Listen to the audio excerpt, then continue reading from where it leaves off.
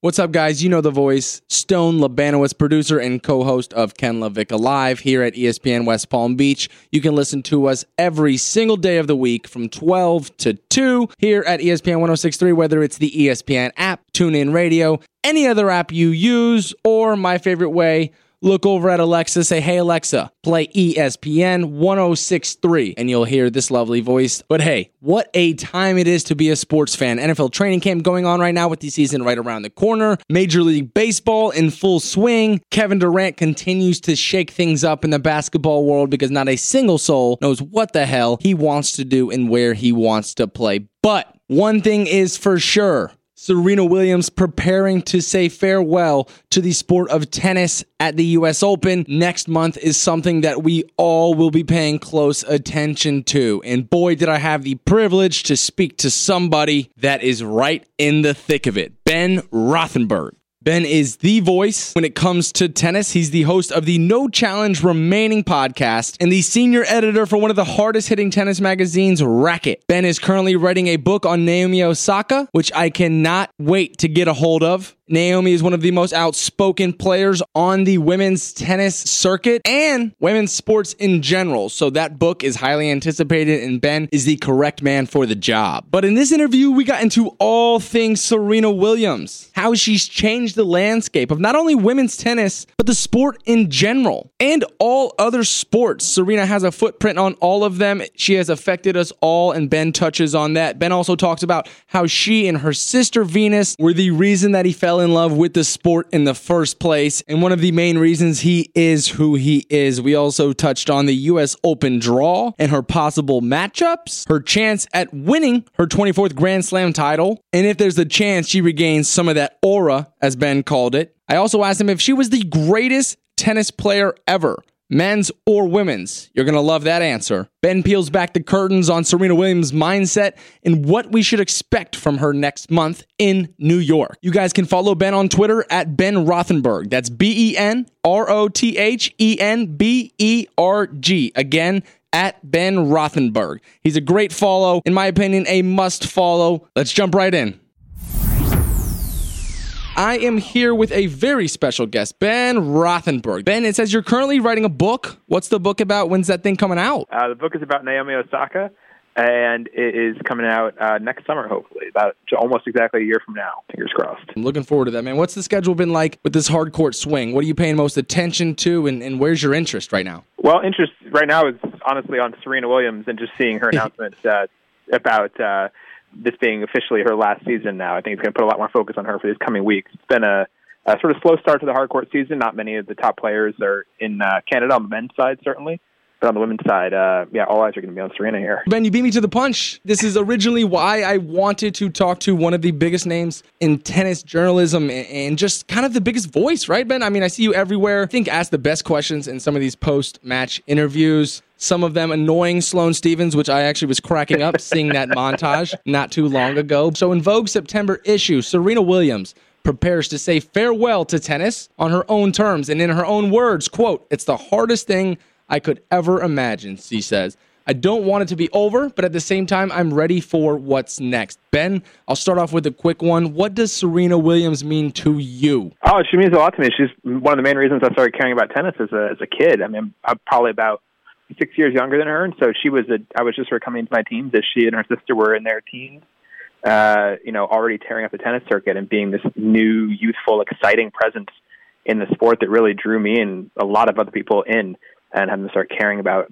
tennis in the late 90s and early 2000s. I mean, she's someone who really captivated a whole different sort of section of people who had never cared about tennis before, and she's kept that interest in the sport and grown it way beyond the sort of bounds of just fans of tennis for decades now. So she's had a huge impact on my life, and probably I almost certainly would not be covering tennis as my career if it wasn't for her and Venus. Wow, it's a bold statement, and I love to hear it. So I would ask then next, because now knowing what she has done to you, her and Venus and her father, I know you probably saw King Richard. I thought it was an awesome movie, but culturally, what do you think Serena Williams means to not only tennis, but sport? Because there's a quote in the Vogue magazine article that really, really stood out to me. I'm somebody who talks professional sports every single day of my life, who is tuned in, whether it's Major League Baseball, whether it's NBA and the NFL. It's NFL training camp right now. I spent most of my time paying attention to that, but there's a quote that says, "Believe me, I never wanted to choose between tennis and a family. I don't think it's fair.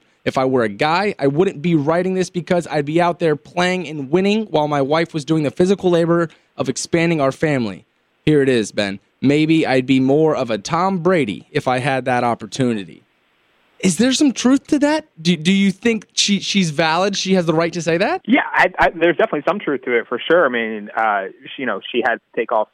What was it? It was about a year from the tour, really, when she was pregnant and had her first child, Olympia. So that really was kind of at her peak. I mean, she had won, 2 of the last 3 majors before that. She had just come off winning the 2017 Australian Open when she was already 2 months pregnant with Olympia at the time, and it definitely interrupted her. And, talking about the record, she could have she was had a lot of momentum to tie and potentially pass the record before her pregnancy, interrupted that incredible stretch of form that she was in.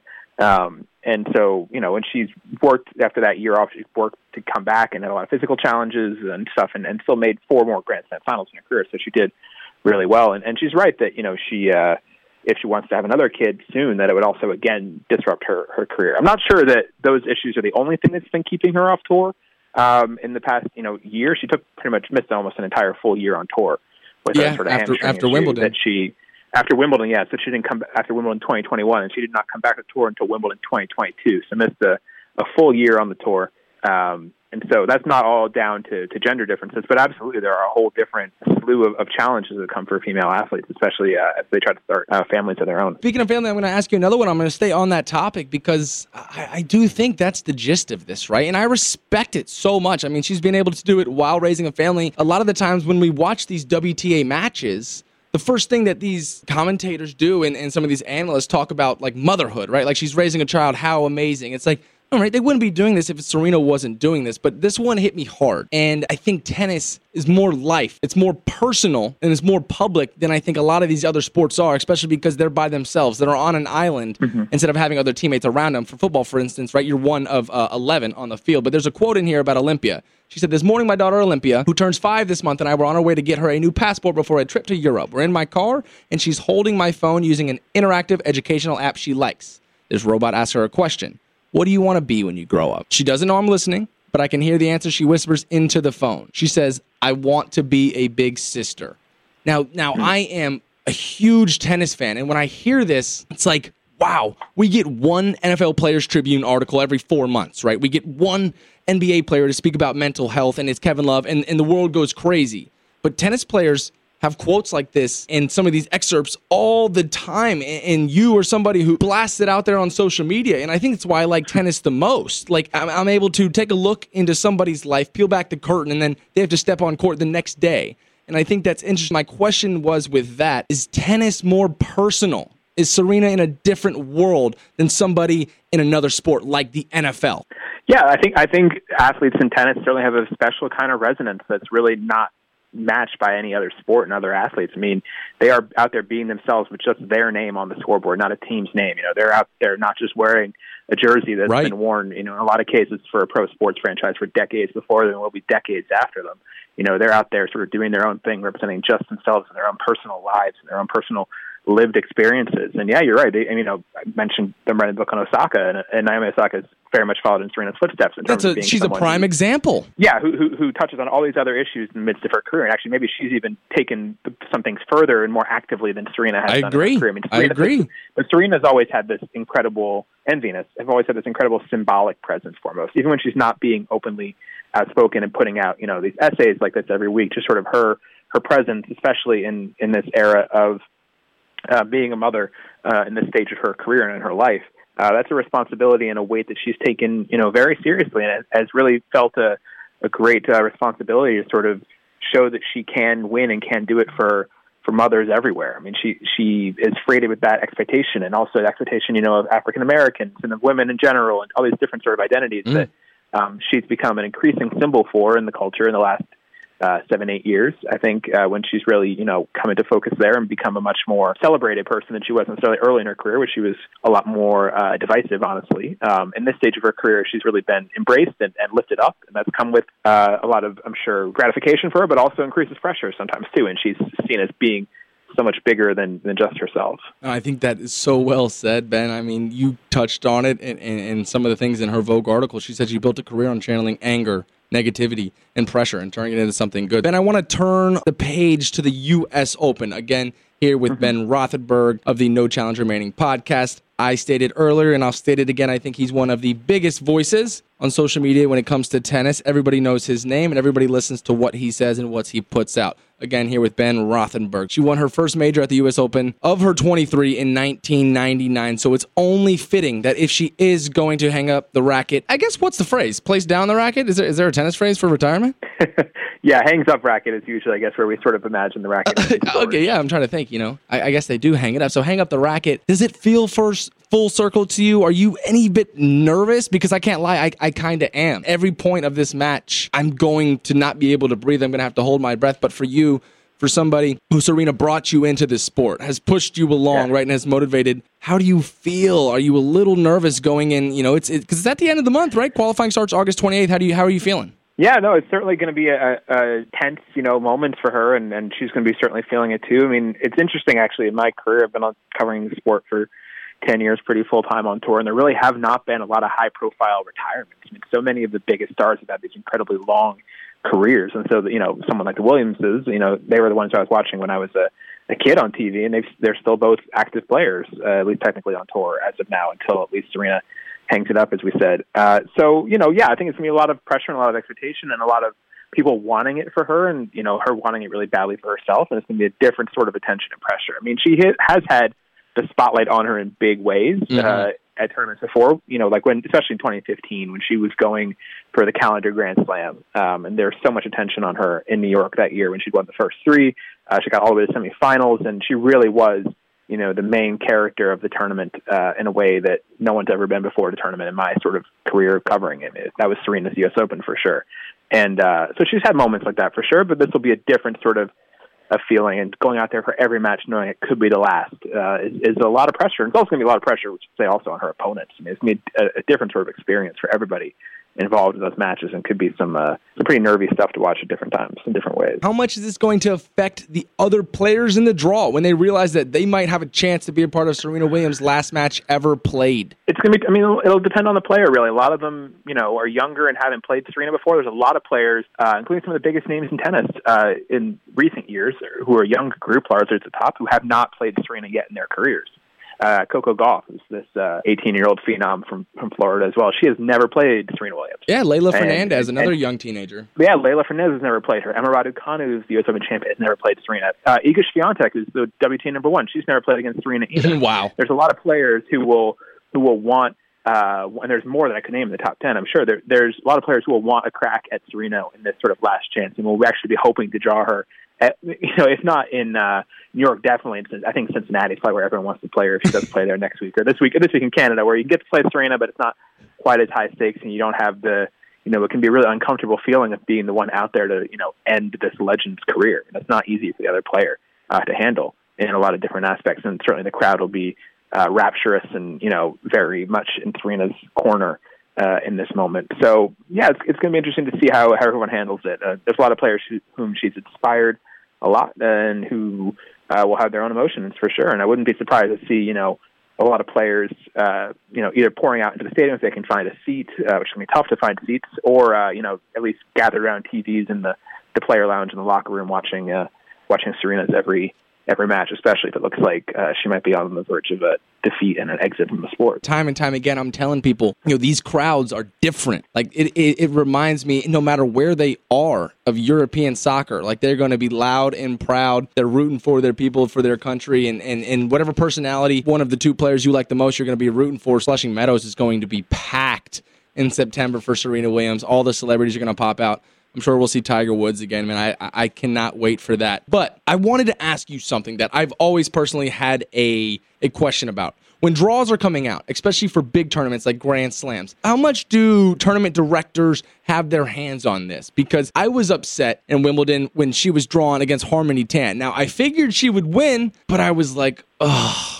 One, Serena has no idea who this girl is. I'm sure, her trainers and coaches showed her a little bit of tape, but one of just the most junk pushers there are in the game. Somebody just does not give up, will lay out for balls, will moonball back line if she has to 7 times in a row. I'm like, this is not going to be fun for Serena if she doesn't put this first set away 6-2, just blasting winners by her and get Harmony out of her head. How much control of the draw do these guys have to kind of not give her an easy path, but to lighten the load a little bit? I mean, the official answer is they have none, and there's not supposed to be any sort of arranging of draws. And I mean, I got to say, Harmony Tan, by any sort of reasonable definition, probably was not a hard opponent for Serena. Not at all. There's a lot of tougher people she could have gotten, so I don't think that was an unfortunate draw for really. Even if there were some parts of it that were tricky, there's honestly probably 100 other names in that draw who'd be seen as tougher before that match started. So, but we don't know where Serena's going to land, and being she's going to be unseeded at the tournament, she could play anyone in the first round. She could play against number 1 Iga Swiatek in the first round. She could play against someone who she's had a tough time with, like Naomi Osaka. Maybe she's only 1-3 against. She could play her in the first round. She could play Coco Gauff in the first round, or she could play someone lesser known who kind of gets thrown into this fire. We just don't know. Yeah, we don't know. But if she were drawn against Naomi Osaka, at least they get to play what I would call actual tennis, right? They get blow for blow. They're going to construct points to where one of them's going to put away a winner properly. But if she were to get a Cerebres Tormo or something where it just doesn't matter and this ball's going to get back some way or another, that's what I fear. But I guess you're right. It's going to be one of the lower-seeded players that she's going to get. And now a lot of them, even like a Maria Sakkari, like just so athletic. It'll be a tough test for her. I'm a little nervous for that. I guess the answer I was looking for was, there's no choice. I think for myself, I'm just personally nervous that she's going to get a very athletic player. The thing is, there's a lot of depth in women's tennis now in terms of through the top 100. Like, there's nobody early in Serena's career, in the late 90s, there were some players who just weren't up to sort of the same caliber as the rest of the tour, and the sort of top 10 seeds could be guaranteed pretty straightforward, waltzes through the first couple rounds. That doesn't really exist so much anymore in tennis. The professionalism of the top 100 has really filled out, and players have made enough money to hire their own full-time coaches and, physiotherapists and things like that down the ranks. There's no one who's going to be really a gimme for Serena in this draw. But at the same time, she's 40 years old, and there's no one, who's necessarily going to be completely overawed by her, especially seeing her honestly lose first on Wimbledon to someone like Harmony Tan, after that kind of result. Unless it could change if she goes on a big run in Toronto or Cincinnati these next couple of weeks and regain some aura. But right now, I think Serena Williams will be seen as being more beatable than ever before in her career, potentially. I feel you on that. Also agree wholeheartedly. Ben, I'm going to end with a few easy ones. While they may sound easy, I'm sure they are very loaded questions and very hard for people to answer. And on national radio, national television, even on my show today, it was being brought up and talked about for hours. So I apologize for saying it easy. But is she the greatest tennis player of all time, men's and women's? I think just purely on results, yes. I think, and certainly at the Grand Slam level, winning 23 singles Grand Slams in professional era, no one else has done that, and her level at her peak, I think, in terms of being untouchable, the sort of high note she's hit, I think she is. I think she is for sure. I think we both are honest enough to say that, she's not going to get 24, or I don't want to go out and let him say that, right? Anything is possible. But I feel she's reaching that Tiger Woods caliber of player where it might just be too much with guys like Cam Smith and all these young guys who are driving balls 300, right? There's just too many athletic girls. But what chance would you give her to get to 24? At this point, that would mean winning the U.S. Open, which is her last chance left as she's drawn up her schedule. So low, really low, honestly. But, it depends on what kind of momentum she can get. I do think that her ceiling is lower than it ever has been before as a natural function of age. She's 40 years old. So her peak level isn't going to be what it was. But, in women's tennis, there have been times when tournaments draws have broken wide open and some really unexpected players have won. Emma Raducanu won last year's U.S. Open at ranked 150th as a qualifier. So some things can happen in the sport for sure. And there's no match that Serena will have no chance in against anybody on tour. It's just, she's going to have to probably have some help from the draw and also be able to hold up physically and emotionally in this very unique circumstance for her. Ben, I think you were the man to talk to today, and I'm sure every listener, every member of the audience is going to thank you for giving them the nuggets and the things they didn't know that they needed to know. So again, here with Ben Rothenberg, host of No Challenge Remaining podcast and a senior editor at Racket Magazine. Ben, I cannot thank you enough for your time. Yeah, thanks for having me.